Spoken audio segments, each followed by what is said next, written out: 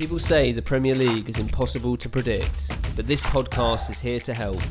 We're working with Infogol to take a look at the numbers for each and every one of the Premier League fixtures this season. If you're looking to find value in the markets, data can be the key. Welcome to Premier League Insights.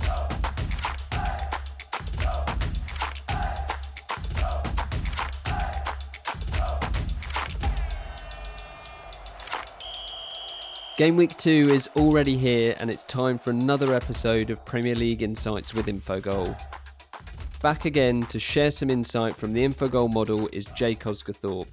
How are you, Jake? Did you enjoy the return of Premier League action? Yeah, very well. And I've got to say, I was quite impressed by some of the quality of the football. And it's the first week back, but quite a few teams really impressed. Obviously, the highlight being Everton's win at Tottenham. And, the way that Everton went about that was really impressive. So hopefully that continues into game week 2. We've got 4 more teams joining the fold, haven't we, that sat out last week. So a full fixture list this time around. That's it. We're going from 8 to 10 games. As I said last week, we've added a little bit of a friendly competition to track some predictions for this season. We had Fulham versus Arsenal as Infogol's highlight game and Liverpool versus Leeds as Pinnacle's highlight game last week. We both got it pretty wrong on the under 3 goals for Liverpool versus Leeds. Pinnacle did end up the week slightly up after going with the over 2.5 in the Fulham-Arsenal game when Infogol went with Fulham or the draw. So Pinnacle has selected Chelsea versus Liverpool this week as the highlight fixture. And what has Infogol gone for, Jake? Yeah, we're going to take a look at Wolves versus Man City. I think that, along with the Chelsea-Liverpool game, is the highlight fixture of the round, really. 2 really strong teams. Right, well, we'll get into those games and our predictions in a little bit, but are you ready to run through the rest of the fixtures? Yeah, let's get started. Cool, so we got Everton versus West Brom as our first game. You mentioned it right at the top of the show. There are a lot of talk about Everton and their win against Tottenham. New signings went straight in from the start. Plenty of praise for Alan and James Rodriguez. It was, if anything, it was a controlled performance. Both teams did have a couple of decent chances. The XG was very even at 1.28 for Tottenham and 1.29 for Everton. For me, the last 20 minutes of the game felt very slow and laboured, and I couldn't really tell if that was general fitness concerns after a lack of a proper pre-season or whether it was Everton managed to stretch Tottenham for the previous 70 minutes and kind of play them off the park for a bit. Their opponents, West Brom, on the other hand, they obviously had a pretty poor start to the season. 3-0 they lost to Leicester. 2.9 XG they gave up in the process. Over half of that did come from 2 Jamie Vardy penalties, though, so that's obviously a little caveat or note to look at on that one. In terms of the odds, Everton, unsurprisingly short, 1.537, so a 63% chance of the win for them. West Brom are at a 15% chance with odds of 6.49. And in terms of the goals market, we got 2.5 and 3. Bettors are happy to take the under in this one, though, at that mark. There is a lot of hype around Everton, Jake. Has it impacted these prices, do you think? Are you looking the other way, or is there still value with the favourites on this one? Definitely no value in backing Everton as favourites. We make them odds-on favourites, but like you said there, about 1.53. I think we've got them at around 1.9. So there's quite a big disparity there. And I think there was a slight overreaction to the fact that they did go and beat Tottenham. But, anyone who listened to the show last season or listened to the pre-season show will know that we don't rate Tottenham that highly. So, like you said, it was a very controlled performance. The final 20 minutes, to me, you said, perhaps a bit lethargic from the players, but I just felt like Tottenham ran out of ideas and Everton really did well in limiting them, especially in the second half. So it was a really strong display, but apart from the Richarlison open net, which he missed in the first half, Everton really didn't create a big chance other than that. So it was far from a perfect performance, but the way in which they controlled the game was really impressive. As for West Brom, they were pretty toothless in their opener against Leicester. Like you said, just the 0.46 expected goals, which is a really poor effort. But interestingly, the highest XG of all the newly promoted teams, even though Leeds did manage to score 3 times. I'm sure we'll get onto that later. But they hung in there for about an hour. And then once the first goal went in, it really was Leicester looked like they found their groove and their confidence. And 2 really clumsy penalties were given away. I think that that game in particular highlighted the step up for West Brom and how much they're going to have to improve if they're going to compete at this level.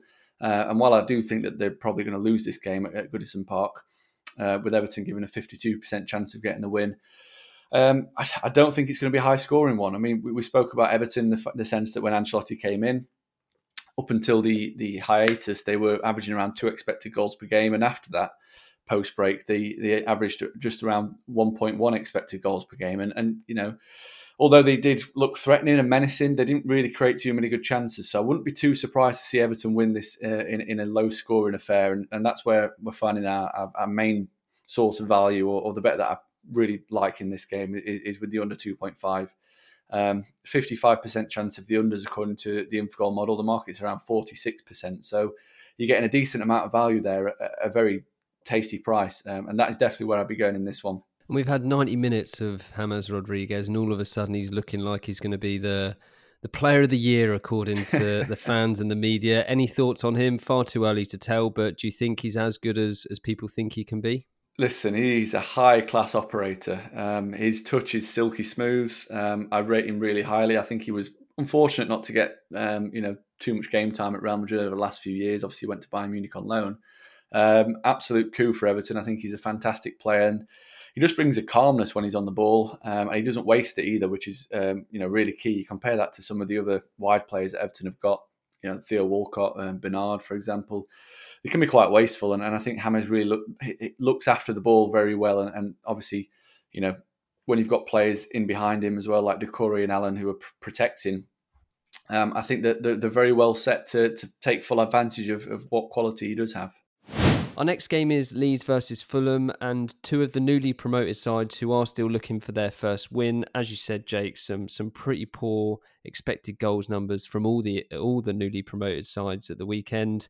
Leeds were involved in that 4-3 thriller with Liverpool, while Fulham seemingly just rolled over against Arsenal. They created just 0.16 XG during that game, and they gave up 2.19 to Arsenal. And despite the praise for Leeds, and they did give a good account for themselves, but they didn't do too much better in terms of the underlying numbers for the game. They got 0.33 expected goals against the reigning champions, and they did give away a rather high 3.12. That figure for Liverpool was slightly inflated by the 2 penalties, but it was really a case of, I don't think Leeds were in the game anywhere near as much as a 4-3 scoreline suggests. In terms of the odds, you can get Leeds at 1.613 for this. The draw is 4.14, and Fulham are priced at 5.88. The market is really pushing Leeds here. They're almost at 60% chance of the win. Are you looking at the 1x2 here, or is it one potentially that the goals market becomes more appealing? We've got a bang-on 50-50 split at 2.5 goals here. So what are your thoughts on the odds for this one? Yeah, this is a fascinating one, really, looking at the market. I mean, 1.61 for Leeds to win is, for me, extremely short for any newly promoted team to play any fellow newly promoted team. I don't think we saw any odds similar to that last season. And I do think that it is a little bit, it's been driven down the price purely based on the fact that the result was so close at Anfield. On any other day, it could have finished 3-0 and or maybe even similar to what happened to Norwich on the first day of last season where they got beat 4-1. Everyone was saying it was a spirited display. And Norwich actually created more XG at Anfield than Leeds did the other day. So really fascinating to see how the price of Leeds has been affected by that. Like you said, 0.33 XG is not a very impressive performance from an attacking standpoint, but I do think there was a lot of positives to take for Leeds from their display. Obviously, not the defending, giving away 2 really soft penalties, but from an attacking perspective, I thought they were very clinical in the way that they passed the ball forward and progressed the ball. And obviously, the finishing was exceptional on the day and taking advantage of a few mistakes. So, they were brave. You've got to give them that. They were going toe-to-toe with Liverpool pretty much in terms of a 1v1 all over the pitch and a high press. So they're going to be really fun to watch over the course of the season, undoubtedly. But in terms of the price for this game, I think it's way too short. We've got them at around 49%, so give or take even money, 2.05. So the 1.6 is way too short from our perspective. As for Fulham, understandably, the market is sided with Leeds strongly, obviously based on Leeds' result, but also the fact that Fulham's result was so tragic and the performance was so pathetic, really. I think that's probably been kind. They've really failed to create anything of note in attack, while looking very vulnerable defensively from obviously the set pieces. They look vulnerable on the counter attack, and they've got they've got a lot of work to do if they're to have any chance of staying up. I think that their performance and West Brom's performance in particular last weekend make real cause for concern for their survival. I know it's early days, but we did have those two down as as our strong favourites for relegation compared to the rest of the Premier League. So they've got a lot of improvement to do. Whether they'll do that here or not, I'm not too sure. I think Leeds are the better of the two teams. Based on the Championship XG last season, Leeds were by far and away the best team in the Championship. They had an expected goal difference of around plus 45. Fulham, who ended up finishing fourth and only a few points out of the automatic promotion zone, were actually seventh in our XG table with a expected goal difference of around plus 6. So the gulf in terms of process last season was huge. I think that even money is around a fair price, maybe slightly odds on would be fair, but at those prices, I'm not going to be going near Leeds just purely because Fulham have got the capability to try and keep it tight. Instead, I do quite like the look of the overs. Obviously, we saw both concede plenty of good chances last weekend, and the overs represent a small amount of value. We're at 51% chance of over 2.5 goals. The market's at 50%. So you've got a small amount of value there. And in terms of both teams to score, that also makes quite a lot of appeal, actually. 54% chance on the model and 50% on the market. So from a value perspective, the both teams to score is the best shout on this. From a 1x2 perspective, you're looking at opposing Leeds based on our model, but I definitely would put up both teams to score as my best bet in this one. Right, on to Manchester United versus Crystal Palace. We haven't seen Manchester United in action this season, but they ended last season in great form to get to that third place in the table. The underlying performance was always there, despite a bit of a blip in the middle part of the season. They play a Palace team who, they looked really poor last season, and then they started this campaign with a pretty impressive 1-0 win against Southampton. It was a pretty close game, but it was really a case of quality over quantity as Palace, they created the fewer chances, but made sure that the chances they did create were good scoring opportunities and obviously limited Southampton to lower probability chances, and that ultimately was what made the difference. For the odds, Manchester United very, very short for this, 1.324. That's a 73% chance of starting the season with a win according to those odds. That leaves just 17% for the draw and a measly 10% for Palace, who have odds of 9.27. What does the Infogol model make of this one, Jake? Pretty much in line in the 1x2. We're 67% chance of a Man United win, so just a few percent back. 12% chance of a Palace win, so we're giving them a little bit more chance of getting the win. But it is hard to make a case for Palace. I know they had a good win last weekend against Southampton. I thought they were really impressive in the way that they controlled that game. Obviously, like you've mentioned there already, the fact that they had 5 shots in the match, but 3 of those were big chances. I think 2 had around a 46% chance of being scored, and the other had nearly 60%. So, quality over quantity is the exact right definition for that game. But this is going to be a much tougher task against a Manchester United side who finished the season extremely well. No team from Premier League picked up more points than Manchester United after the January transfer window closed. So it coincides with Bruno Fernandes's arrival at the club. Interestingly, the underlying process before Fernandes and after Fernandes, or since Fernandes, is exactly identical in terms of the expected goal difference per game. So, the process didn't improve drastically. The attacking process actually went down from around 1.8 to 1.7, and the defensive process also improved. That went down as well. So, although the results really did, fire United up the table, the performances remained at a level that we'd seen pretty much all season long, which, fortunately for United, were at the level that we'd expect from a team to finish in the top 4. So it's going to be interesting to see how they if they can continue that, really. Like I've said, it's a tough one. In the 1x2, there isn't any value whatsoever. The over 2.5, the model's at 51% compared to 59% on the market. So there is good value in backing a low-scoring game. And I do think that could well be the case, given the fact that Crystal Palace will be playing a deep-lying block, and Manchester United could have a bit of rust after not playing and not having a proper pre-season. But instead, I think both teams to score no could be a value play, really. 56% chance of both teams to score no on the model. The market's at around 51%, so you've got around a 5% margin there in terms of the value. And Crystal Palace had major struggles on the road last season in terms of creating chances, and I think that could continue against a Man United team that was improving defensively as the season finished. You kind of mentioned it there, a bit of rust with Manchester United, not a proper pre-season. Obviously, they're one game behind most of the other teams that have already started the season. There's going to be people that are probably using that as an angle into this one and probably maybe overcompensating for it. Do you think it's something... Can one game really make that much of a difference, or is it potentially the level of elite players that clubs like Manchester United have? Obviously, they've been on England duty and things like that. They're going to be fatigued, and I mean, probably not even match sharpness isn't going to be there. So what are your thoughts on people that will use that narrative to look at the markets? I think it's pretty fair, but in this case, I would be more worried for Man United if they were playing, a Manchester City or a Liverpool straight out the blocks.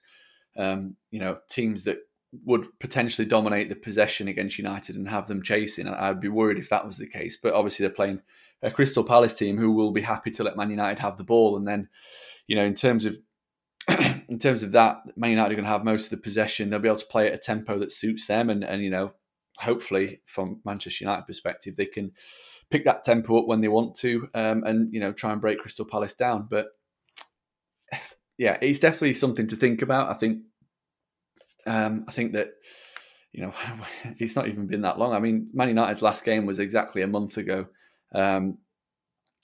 So they've basically had a month off, whether you mentioned there the international duty as well as the, holidaying, I guess. But these guys nowadays are in such pristine condition and they keep themselves very well and very fit, ready for the season. So I'm not too worried. But like I said, in this game in particular, I'm not too worried, just purely because United are going to be able to control the tempo. They can make Crystal Palace do the running with the passing, as opposed to United chasing shadows if they were playing the likes of Manchester City. Arsenal versus West Ham is our next game, and as we said earlier, Arsenal dominated Fulham, and they've now got another fairly easy fixture potentially to carry on that good start to the season. I'm not sure if it was Fulham's lack of attack or Arsenal's defence, but they looked really comfortable and they clearly put their chances away to get a convincing win. As for West Ham, I mean, it's pretty doom and gloom. A home game against Newcastle looked like their only winnable fixture in the opening 8 games, and they were woeful. They hit the bar a couple of times, but they were really limited to long-range, low-probability chances. Newcastle controlled the game. The big 0.59 XG chance for Wilson obviously inflates their numbers, but they were certainly the better team. And I think even away from the pitch with West Ham, there seems to be issues going on, protests before the game and stuff like that. How big of an impact that's having on performance, who knows? But it's just a lot seems to be feeding into their struggles at the moment. Pinnacle gives West Ham a 16% chance here of bouncing back with the win. They've got odds of 5.93. It's another game with another short favourite, Arsenal of 1.568. So they've got a 63% chance, and you can get 4.45 on the draw if you think it's more likely than the 21% chance shown by the odds.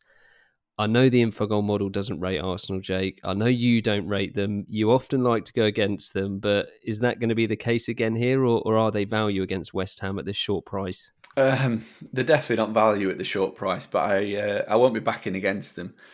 I think that a lot of people potentially getting carried away with their performance and the manner of the victory at Fulham. I think Fulham are probably going to turn out to be one of the worst teams in the Premier League. So, seeing Fulham get beat 3-0 convincingly week in, week out might not be, that could be a regular occurrence this season. So I'm holding judgment on Arsenal in terms of where they're at the moment. I think that the performance was a massive improvement. I like the shape that Mikel Arteta deployed and the front three. I thought Willian was really impressive. But yeah, I'm not going to get carried away. The model actually has Arsenal as odds on for this game. We've got them at 53% chance, so quite a way away from the 63% that the market is suggesting. And that is because we have West Ham as a mid-table team, and it looks as though the market are pricing West Ham up as a team that could be in a relegation scrap. I know that you mentioned there that their run of fixtures is pretty torrid after this, and it could well be that they are in the relegation zone after that little 8-game start to the season. So it could well prove to be another struggle season for West Ham. But I'm not going to be backing against Arsenal. I thought the way that they went about the business at Fulham was really impressive, and if they go, if they play in the same manner here with that swagger, and I think they've got nice balance in that team that played at Fulham. Obviously, you had Xhaka and El Nene basically just breaking the play up, passing the ball forward, and then you've got a dynamic front three. So exciting times really at Arsenal, and I think Mikel Arteta deserves a fair bit of credit for where he's got them to right now, as opposed to where he picked the team up from. So yeah, a little bit of optimism really for Arsenal, although I won't be backing them at this price. West Ham, yeah, like you say, it was a big game for them really. Get Newcastle at home. They went off at even money favourites. I thought that's probably a fair enough price, given the way that Newcastle played last season and West Ham finished the season. But as you mentioned, there's so much turmoil off the pitch that sometimes it can seep onto it. And it did look as though West Ham were a little bit jaded and lethargic in that game, which was quite a surprise, really. And they were another team that looked like they ran out of ideas towards the end of the game in terms of creating the chances. Like you said, having plenty of shots from distance. And, David Moyes has got a job on his hands to get that group together now for this game and put in a better performance. There isn't too much value in the 1x2. Obviously, opposing Arsenal is a value play, but I'm not recommending that. I think that as the weeks go by, and Arsenal continue putting in these decent performances, then their rating will improve quite drastically. So I think that's just one to swerve at the moment. Both teams to score is probably where we're going to find our value. And instead of both teams to score, yes, I'm taking a look at both teams to score. No, I think that the way that Arsenal have been defending, not only last week, but at the end of last season, looks like they're much more better organised. They're keeping more clean sheets. And West Ham looked pretty toothless against a Newcastle team that conceded around 1.9 expected goals against last season. So both teams to score no at 48% on the model and around 45% on the market looks an interesting angle from my perspective anyway. And the goals as well, the goal line's quite high at 58%. Personally, I think that we could be in for a bit of a low scorer. 49% chance of under 2.5. The market's around 43%. So under 2.5 is a value play. I don't think Arsenal have it as easy as they had it last week. And prior to that game, they really struggled to create chances at the back end of last season. The only reason they were scoring as many goals as they were was thanks to some really clinical finishing. And obviously that can happen again this week, but over a long period of time, that kind of clinical finishing is unsustainable. So I'm very tempted to side with the unders, but I would prefer to go with the both teams to score no in terms of my best play for this one. Next up is Southampton versus Tottenham. I know we're only one game in, but I was pretty disappointed with Southampton's start to the season, to be honest. They're still down as one to watch after a few decent seasons without finishing as high as they potentially should have, but they looked a little bit rusty against Crystal Palace, I think. We've talked a lot about Tottenham's performance. I think a lot of people, as you said, that maybe haven't looked at underlying process, that don't listen to the podcast, they would have been surprised by that poor performance. But we know that over the last 18 months or so, that's probably where they're at. They were fortunate to scramble to 6th last season, and when you haven't got anyone on the pitch that's going to keep the ball or anyone looking to press the opposition after going one down, it's really difficult to kind of think about what much more can be done or what else they can do to take the game to someone. I think at the time we're recording, Reguilon has nearly signed or confirmed to sign. They're working hard to get Bale in, apparently. I don't think any of that's going to make too much of a difference for this weekend's fixture. But they are still the favourites here. Spurs 2.47, 39% chance of the win for them. Southampton are 3.05, so they're at 32% chance, and the draw is at 3.36. Very even 1x2 market, but in this one it's one where bettors are all for the under. The goals mark is set at 2.5. Not many are keen on the over from that, and it's easy to see why when you look at the first fixtures from these two that we saw and how they performed. Southampton, to me, they still seem like the obvious play here at those numbers. What are your thoughts on this one? Yeah, this is quite an interesting game from a betting perspective. I think the market has priced Spurs up around about right. The difference that we've got compared to the market is that we think this is going to be quite a high scoring game. So the draw is actually a lot longer on the model than it is on the market. We're a 25% chance of a draw compared to around 30% on the market. So you're getting a 35% chance of a home win compared to 31%. So there is value in backing Southampton. But Spurs are priced up about right. So very intriguing to see how that's been priced up. And yeah, both of these teams were really disappointing last weekend. I think both will be looking for much better performances this time around, especially from an attacking standpoint. I mean, Southampton finished the season so well. Nearly climbed into the top half, and they were scoring goals left and right. Really, they were creating plenty of chances. But they really struggled against Crystal Palace. It was a very strange performance. Crystal Palace really did have them exactly where they wanted them. I expect much better in this game. I think that I just wonder if it was maybe a bit too cautious, the approach that Ralph Hasenhüttl took at Crystal Palace. And this is almost a free hit. You're not really expected to go and beat Tottenham or any of the so-called Big Six. So I wouldn't be too surprised to see them, open up and have a real go at Tottenham and try and get that first win on the board. And if they lose, then they probably weren't expected to win anyway. So, I'm expecting a better display from Southampton. I also think that Spurs defensively are very gettable. Obviously, Everton didn't create too many big chances, but there were a lot of spaces for the likes of Richarlison and James to exploit. Obviously, Andre Gomez played in the 10 position and basically had the freedom of the park at times. And I think that Southampton play in a similar manner to how Everton did. I think that they can cause real problems for Tottenham. Spurs were, I thought the first half they weren't too bad. I think, again, Everton really were the ones who looked the most composed on the football. Spurs were, like you said, they really struggled to do any sort of pressing. The front four on paper looked pretty good. Ali was back in the team, Lucas Moura, Son and Kane. That looks like a really strong front four on paper, but the result was very far from what would have been expected. I think, apart from Dele Alli's nice lob up to Doherty for his chance, I don't think any of the four did too much in the game to warrant any sort of praise. It's really strange to see where Tottenham are at the moment. I mean, like I said, on paper, their team and their squad is really good, and it could be challenging for a top four place. But the way that they're going about the business really isn't impressive whatsoever. And although Reguilon is a really impressive player, I do quite like him if that deal does get done. He's not going to be a game changer for Spurs. It's not going to make them, all of a sudden certainties for the top four, because there's a lot of deep-rooted issues at that club in terms of the recruitment. Especially, in my opinion, in the midfield area. I don't think they progressed the ball well enough. I think they missed Giovanni Lo Celso. Højbjerg was, who's obviously going to be playing against his former team. He was a bit of a bystander. The game passed him by most of the time. So, yeah, I'm worried about Spurs for over the course of the season.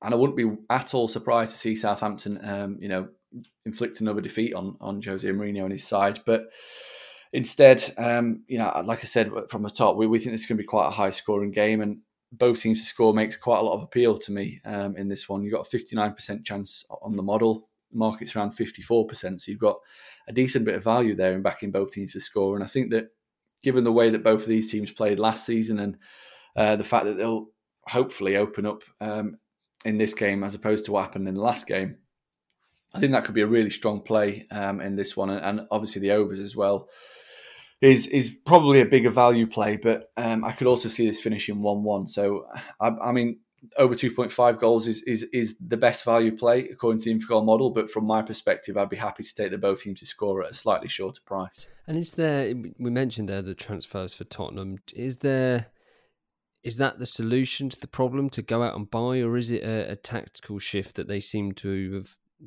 they've been unable to make that under Mourinho at present? Do you think is there any signs there that things are beginning to change from that real downward spiral they're on with Pochettino? Um, I don't know. I just find when I watch Spurs, they just seem really easy to play against. Like, Everton had the freedom of the park for most of the game. They had the comfort of the football for most of the game. There was never really any, apart from when Matt Doherty made a charging run forward, there wasn't really any urgency about Spurs' play. And it's almost like they're reliant on moments in matches. They want one chance to fall to Harry Kane, who is very clinical. And if he puts that away, then all of a sudden the complexion of the game changes and they can counterattack on you. But if you don't get those moments, then I find them a really, really easy team to play against. You watch, even towards the back end of last season when they were getting results, they went up to Newcastle, won 3-1, but I thought they were the second best team in that game. So, yeah, it's a strange one. I think that the sign of Gareth Bale would obviously be really exciting.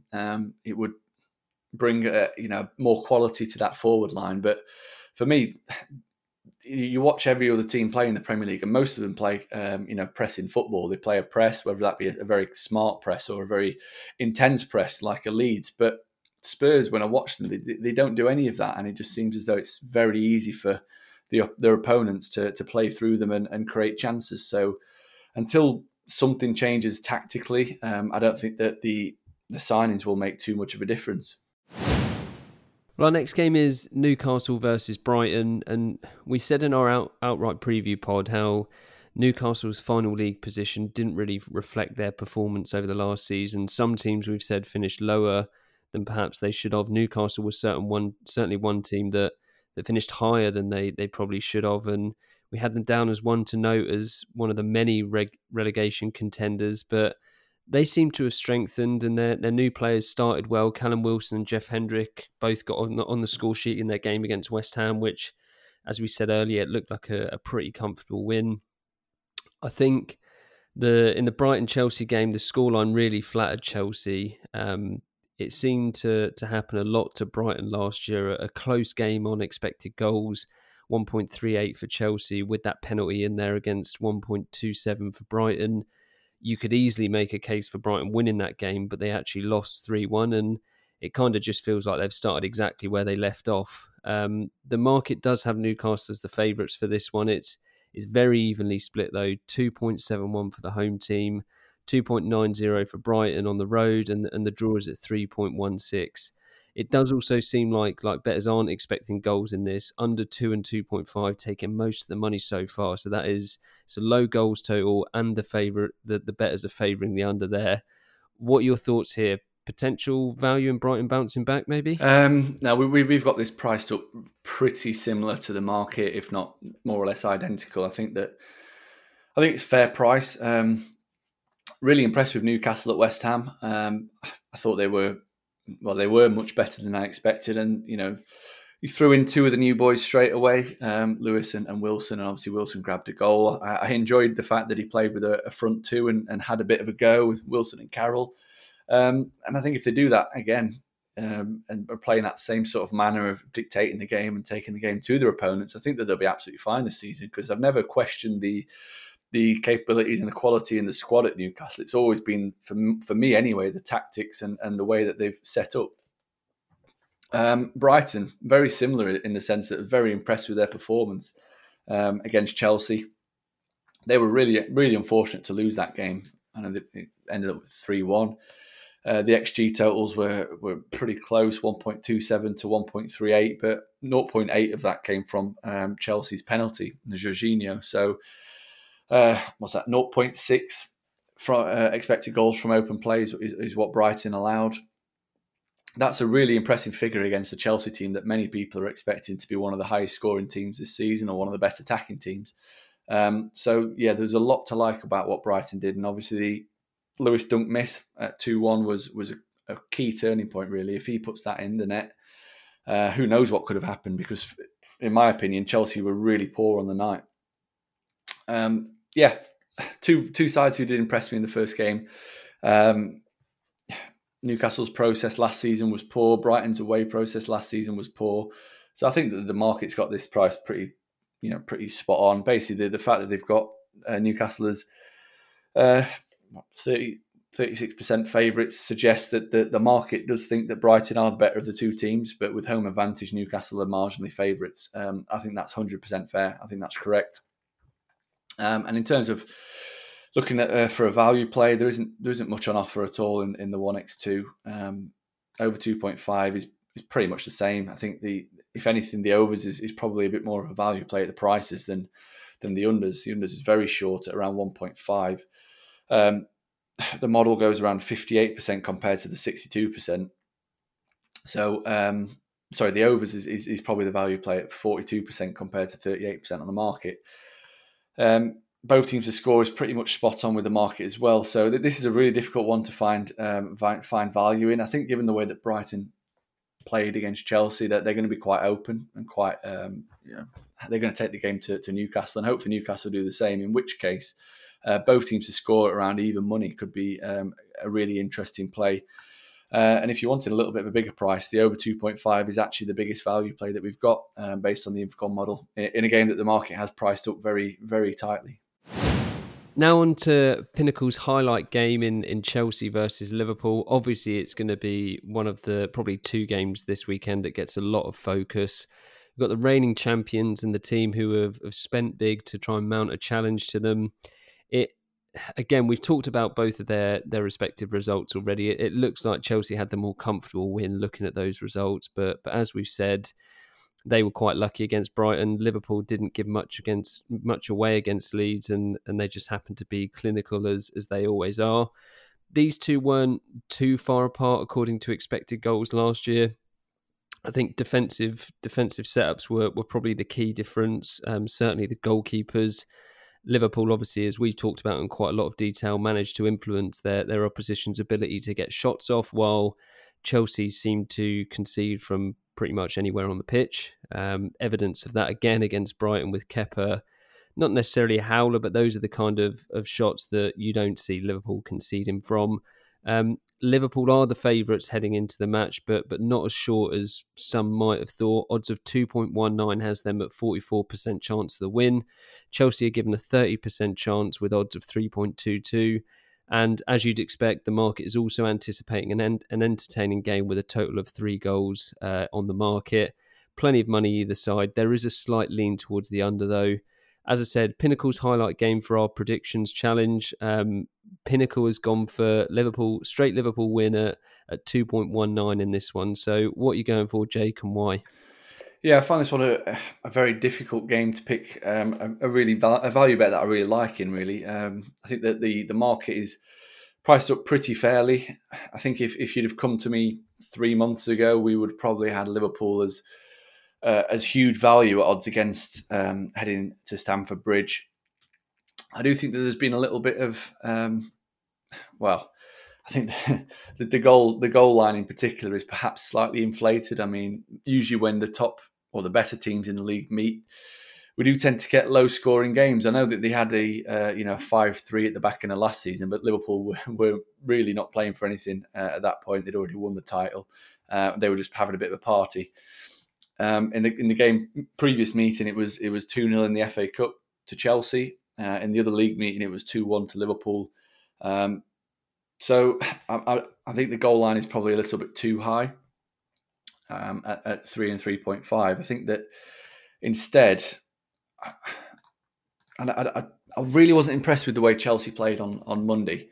The way that they attacked, I thought they were. It looked almost like it was off the cuff as opposed to a really strong tactical plan. I know that there's a few new players in there, the likes of Havertz and Werner, who are looking to find their feet, and I just thought that the whole system really didn't get the best out of either of them. And if they play in a similar manner in this game, I really can't see them causing too many problems for Liverpool, really. That being said, I think that Liverpool, their performance against Leeds, obviously there's a couple of defensive errors in there, but it was just a clinical display from Leeds that meant that the scoreline was closer than it should have been. So, I do like the Liverpool pick from the 1x2. From the model's perspective, we don't have that as a great deal of value. To yeah, I'm struggling to find a bet that I really like. The unders is what is being flagged up as on the analyst verdict as a small value bet. But I'll take a bigger price. I'll go both teams to score no. I think that's around, it's just over 2.5, maybe 2.6. We're at 41% chance of both teams to score no compared to around 37 on the market. So there's a small amount of value there. And yeah, I think that if Chelsea come out and play in a similar manner as they did against Brighton, I don't think Liverpool will have any problems whatsoever containing them. I was really disappointed. I was excited on Monday night to see how the new big money signings would fare. Obviously, not all of them hit the pitch, but Brighton really did play them off the park for about 80 minutes. And if Chelsea play anywhere near as badly as that, I think Liverpool could win this one quite comfortably, and I wouldn't be at all surprised to see them keep a clean sheet. And looking at the last 6 matches, it will go down as a rare clean sheet given the fact that they've conceded in all of the last 6 Premier League matches. So, but yeah, I think that for me anyway, that's probably the bet that I like the most out of what's available. Yeah, certainly from Chelsea. I mean, all those signings that came in, I mean, Werner did look like he had certainly the potential. They've obviously got Pulisic, who's injured, Ziyech, who's injured.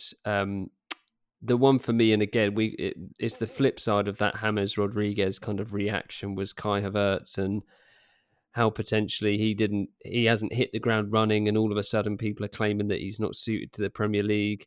I mean, just again, if for you, there's clear kind of, he's done it season in, season out in the Bundesliga for a little while now. He's a very talented player. I'm guessing you're the same, that you have no doubts that he'll slot in and add something to Chelsea's attack. Yeah, 100%. I mean, if you look at his touch map the other day, most of his touches came out wide, and that isn't where he has most of his impact. I think that was just poor judgment, really, from Lampard in terms of when he was picking the team and dropping Havertz into like almost a wide position. I think that's really not the best way to get the best out of him. I think he needs to be playing in behind Werner as a number 10, and potentially, I mean, obviously injuries limited them, but for me anyway, playing almost a 4-2-3-1 with Havertz in behind Werner, perhaps Pulisic and Hudson-Odoi out wide, or Ziyech out wide, or alternatively play a back 3 with the likes of Alonso and James as your wing backs. And then you can play Havertz and Mount in behind Timo Werner, or even play Abraham up front with Werner and play Havertz in behind. For me, I think that one bad performance shouldn't really be, he should be written off based on that. And like I said, I think that the way that he was used on Monday night was not the right way to use a player of his calibre. So our next game is Leicester versus Burnley, and Leicester had a pretty hefty fall from grace last season. We talked about it in depth on the outright show, that second heading into the new year, I can't remember what it was, 12 wins or something from kind of 16 games or whatever, and then just a handful of wins after that point in the season. They ended up finishing 5th and obviously missing out on the Champions League. The process was really good with the results at the start as well, and it also just tailed off drastically. They started this season with a win against West Brom, and they did get that boost with 2 penalties. As you said, they seemingly grew into the game, but maybe another one that potentially flattered them, and it's something like this is going to be another step up and a test for them against a Burnley team who are one of the sides yet to play. They were, for some strange reason, featured quite a lot in relegation talk and those markets, even at a fairly short price. I think there's something there where there's stuff going on behind the scenes, that they could potentially lose more key players. Dyche is not too favourable of the board's decisions, apparently. So if he then goes, I guess those relegation odds could look a little bit different. As for this game, it's right that Leicester are obviously enlisted as the favourites. They're at 1.666. The draw is at 4.01, and you've got 5.53 on Burnley. So how are you looking at this one? Do you think Leicester are going to carry on that good start and maybe replicate where they were last season, or is this one that they'll struggle to perform as well as they did against West Brom? Yeah, I think they'll struggle. Obviously, Burnley a completely different animal to West Brom. Much better defensively. And very hard team to beat. I mean, Burnley last season, lost only 2 of the last 16 Premier League games. So they went nearly half a season losing just twice. One of those obviously came at the last day of the season against Brighton when they got the slippers on. The other one came against Manchester City in the first game back after the restart. So really tough team to beat on Burnley, and I expect this season to be no different. Leicester, I was impressed by them. I watched the first half and wasn't impressed, but it came out after the break, and the goal really did settle them down, and they never really looked in any trouble throughout the match. I thought West Brom were pretty tame, though, in terms of their attacking intent, and it could well be the same with Burnley, but they've got the likes of Chris Wood and Ashley Barnes back fit for the start of the season, which is a massive bonus for them, and it does mean that they're a much bigger threat to Leicester than West Brom were. From a 1x2 perspective, I think this is another home favourite who is way too short. 58% chance on the market. We make them around 2.05, 48% chance of getting the win, so odds against. And that, for me, is the main value play, is backing against Leicester. So Burnley or the draw, you can get around 2.2, 2.25 for Burnley to go to the King Power and avoid defeat. I know that they've obviously not played since the last Premier League game. They've had an extra week really to get some pre-season done and get preparing for this game. So I think that if anything, that'll be in their favour. I think Sean Dyche will have them well organised, well drilled, and ready for the start of this season with a squad there now who he knows are going to be there 100% week in, week out. I mean, they came back after the break, and there's quite a lot of players missing due to the fact that they chose not to play for contract issues. The likes of obviously Jeff Hendricks, who's now gone and left to go to Newcastle, but he's got a group there now who are fully committed, and I think that they can go to Leicester and get a result. The process last season, 1.4 expected goals for, 1.5 expected goals against, was really solid, very worthy of a mid-table finish. And if they carry on with that same level of process, they'll have absolutely no problem staving off relegation. And hopefully I'm proved right, but I think it's quite laughable that they're included in that relegation talk at this moment in time, as you mentioned. If the likes of, if Tarkowski ends up leaving, or perhaps Sean Dyche leaves, I think I'd be more worried about Sean Dyche leaving than Tarkowski.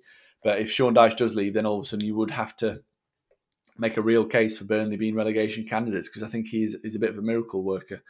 For me, the best value bet in this one is to back Burnley or the draw.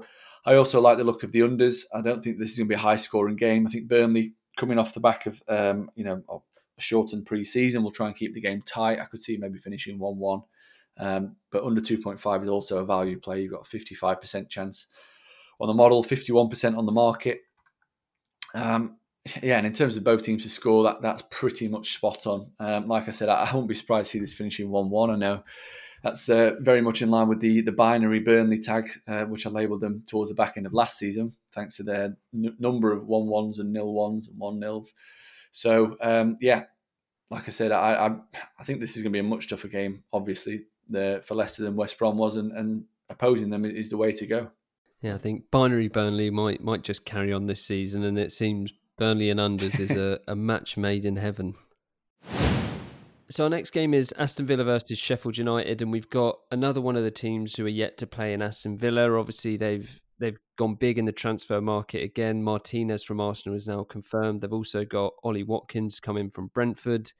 They spent big when coming up last season as well. It didn't quite work out. They obviously only just survived, so maybe that was the ambition there anyway. But this is a year where they're going to want to improve, and obviously they've spent the money to try and do that again. Sheffield United did get their season underway, but it was a pretty poor start from them. 2 down inside 10 minutes, I think it was, maybe a little bit over. But Wolves just controlled the game from there. Sheffield United they were kind of the big story from last year. They were kind of in the Champions League race for all of a couple of games, but realistically, people thought there was potential there for Europa League. But when it came to the end of the season, mid-table is still a decent enough finish for them. As for the game here, the market is very evenly split. We've got Villa at 2.74, the draw at 3.21, and Sheffield United at 2.83. So do you think there's any value on offer here according to the Infogol model? there's a small amount of value in backing Villa. We're at 37% chance of a Villa win. Market's at around 36%. So there's an extremely small amount of value there. But we're very close to having this as a pick'em, really. I think the higher goals total than what the market is predicting has meant a longer price on the draw. But yeah, very, very closely matched based on our model this game. Really interesting to see what we're going to get from Aston Villa. I know you said it there that excuse me, last season they spent quite a lot of money in transfer window, but we looked at it. They actually had around over 10 players left the club, either that because of being recalled from the loan deal or contracts run out. So they had to bring in that number of players just to make up a squad. This time around, it looks as though they are actually strengthening as opposed to filling places on the pitch. The likes of Ollie Watkins was really impressive last season in the Championship for Brentford. He racked up around 26 expected goals, at around 0.6 expected goals per average match. He looks a good signing. Obviously, Martinez was a player who really caught the eye towards the back end of last season for Arsenal. Stepped in really well in the absence of Bernd Leno. Obviously, led them to an FA Cup victory as well, or helped them to that anyway.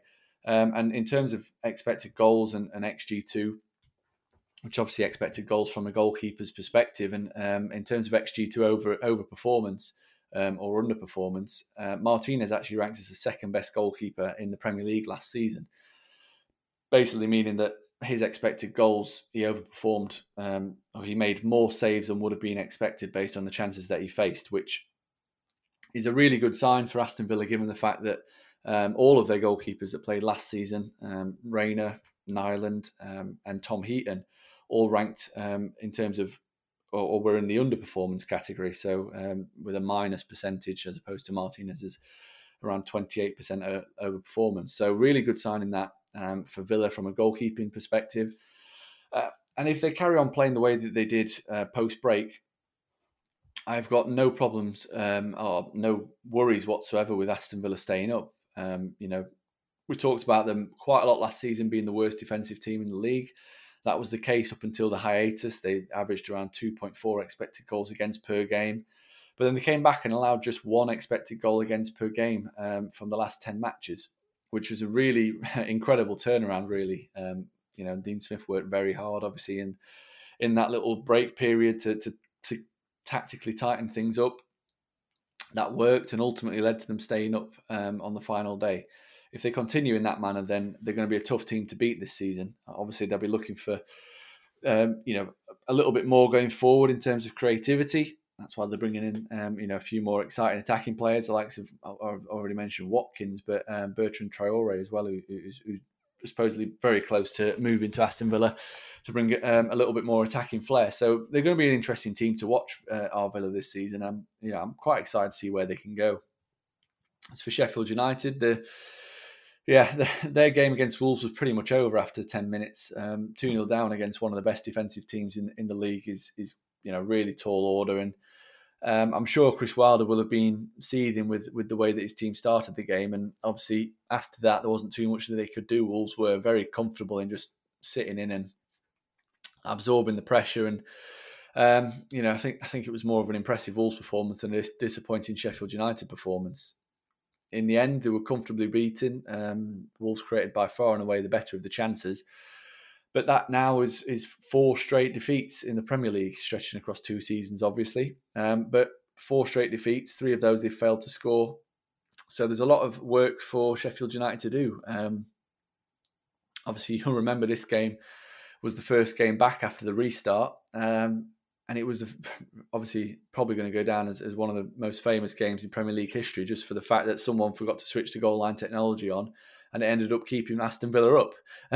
That point obviously proved vital for Villa in their survival fight. Bournemouth would have stayed up on goal difference otherwise. So, hopefully we don't get a controversial refereeing incident in this game. But I do hope that we see more goals than we did in that game, which obviously finished 0-0. Sheffield United last season, although they were one of the better defensive teams in the league based on goals conceded and obviously they were really, really impressive for the first half of the season away from home. Based on underlying numbers, they were actually one of the worst defensive teams in terms of on their travels, allowing around 1.7 expected goals against per game last season. So they really need to tighten up heading into this game. And I'm not expecting fireworks in this. I think that both these two teams' priorities at the moment will be to be a little bit tighter at the back and try and keep things defensively sound. So it's no surprise really to see the unders is taking a lot of the money, around a 58% chance of under 2.5 goals, around 1.63. If anything, the values with the overs, we think that goal line is a little bit too low. But I think both teams to score, we've got that priced up pretty much identically to the market. So it's another game that's really difficult to find any huge value that I like in. If anything, just the Villa win at quite a big price is maybe worth half a point, just because I think that they're going to be better this season from an attacking standpoint, and obviously defensively, if they carry on the way they did, they're going to be really hard to break down. So, Villa to win is probably where I go with this one. And lastly, we've got Wolves versus Manchester City, and we do talk before we start recording on the podcast, and we've got our highlight games to pick, and this is the one that Infogol has gone with for their highlight game. It's one, along with Pinnacle's highlight game in Chelsea versus Liverpool, that's really got the makings of a great game. City are obviously going to want to start their season strong after last year's disappointment, and I mean, it's going to be a real tough test in travelling to Wolves for the first game. Wolves, as we said in their game against Sheffield United, it was a solid start to the campaign. They're very consistent at the back. They have got a real great balance in midfield and attack. There's some decent depth in the squad there too now. They did the double over Manchester City last season, so they're going to be full of confidence. And as we said earlier, there is maybe an element of the extra edge of a competitive game under their belt compared to City, who are coming into this fresh after the Champions League was their last outing. I mean, for City, everyone knows how good they are going forward. I don't think it's up for debate that they are the best attack in the league.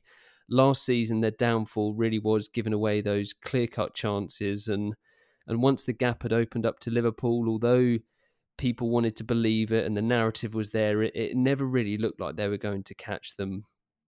In terms of the odds for the game, Manchester City are favourites, as you would expect. They're posted at 1.526, so that suggests that they have a 66% chance of a win. Wolves are at 6.58, so that gives them a 14% chance, and the draw is at 4.46, so there's the remaining 20% chance there. It's an intriguing game here, Jake. You've got the added pressure of it being Infogol's highlight game, so how do you see this one playing out? I think this is probably a more fascinating game than the Chelsea-Liverpool from my perspective. I think that quite a lot of people have underrated Wolves at the start of the season, thinking that they're going to fall away from that top 6, top 7 and finish more mid-table. I don't see that being the case whatsoever. I think that the level of consistency that they've shown since arriving back in the top flight has been simply astounding. I mean, they finished 5th in our expected goals table in both of their seasons in the Premier League. Obviously finished 7th both occasions as well in the actual table. But that level of consistency is frightening, really, and I don't see that changing in this upcoming season. And for me, they are one of the trickiest teams to play against. They're one of the toughest teams to beat.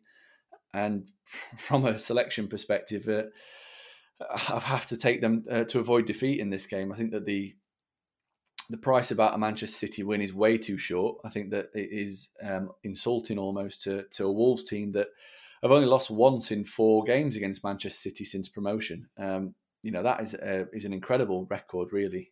1 draw and 2 wins in there as well. So, I really think that the Wolves have the tools to get something from the game. Manchester City were, obviously we spoke about it many times, excellent from an underlying numbers standpoint last season. Averaged 2.7 expected goals for per game, allowed 1.1 expected goals against per game. But the issue they've had, which is something that we spoke about as well, is the fact that when they do concede chances, they do tend to be high quality ones. And, Wolves are a team that are very clinical. They play on fine margins. And we saw that the other day against Sheffield United. They had their 2 first shots pretty much, and they scored both. And that was it. The game was over because they're so good at defending. The other thing I liked about Wolves was the slight change in system. Obviously, we know that Doherty's left to Spurs. The left wing back Johnny is out injured. So the new left wing back Marcal played. I thought he had a really solid game in that wing back slot, and obviously Adama Traore played at right wing back for most of the game as well. So they're very flexible. I also thought that the front three of Pedro Neto and Daniel Podence and Raul Jimenez were very impressive in their own right.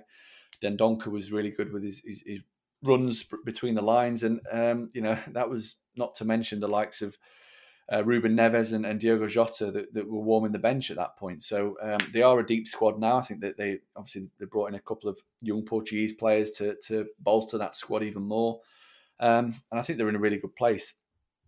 Be interesting to see what Manchester City we get here. Obviously, the embarrassment almost of getting knocked out of the Champions League by Lyon at the quarter-final stage was that's going to have given them plenty to think about over the last month. Obviously, they've got the squad to be able to deal with it, and the likes of Aguero is going to be back fit for the start of the season, which is a huge boost. But I think they're going to have real struggle breaking Wolves down. And for me, I mean, the Infogol model has Manchester City priced up at odds against of around 2.1 or 2.2, 44% chance of a Manchester City win compared to the huge odds-on favourites that the market has them. So siding with Wolves or the draw is really the biggest value play available in this match, and it's I'm a massive fan of Wolves and Nuno, and I think that he has got Pep Guardiola's number. They've met 4 times, as I've said, in the Premier League since Wolves' promotion. Drawn once. Wolves have won both the last 2 meetings. And they've been competitive on expected goals in those games as well. I mean, I think they limited City to 1.7 expected goals while creating 1.2 expected goals themselves in the 2-0 win at the Etihad. And the game, the Molineux last time, it was 3-2, wasn't it? They've created 2.7 expected goals, did Wolves, albeit against a Manchester City team with 10 men, but they did come from 2-0 down, which makes that even more impressive. So, yeah, I think this is a really interesting game. I'm really looking forward to watching this one. In terms of the goals, I know you're going to tell us what Pinnacle are going for in terms of a selection in this game, but I think we're in agreement that we think the goal line is a little bit too high. And for me, anyway, the value is backing the unders. But yeah, I think you'll probably go into a bit more detail in that. But from an Infogol perspective, Wolves or the draw is the play. That's it. Yeah, you hit it on the nose. Pinnacle's prediction for this one is under 2.5 at 2.23 in terms of odds. And we will, of course, be publishing these on Twitter and tracking that week-to-week progress. So early days yet. We'll have to see how we get on throughout the remainder of the season. But in terms of today's episode, that is all of our fixtures for Game Week 2. Great chatting to you, Jake, as always, and thanks for coming on. Pleasure as always, Ben. Thanks. And thank you to everyone for listening. As always, if you do want help taking your analysis to the next level, then download the Infogol app on iOS and Android. You can also follow @Infogol app on Twitter and get them on Instagram for some added insight. The latest odds for Game Week 2 are live on pinnacle.com. Remember, you can bet more and win more at Pinnacle than anywhere else with our high limits and low margins. As always, please remember to gamble responsibly.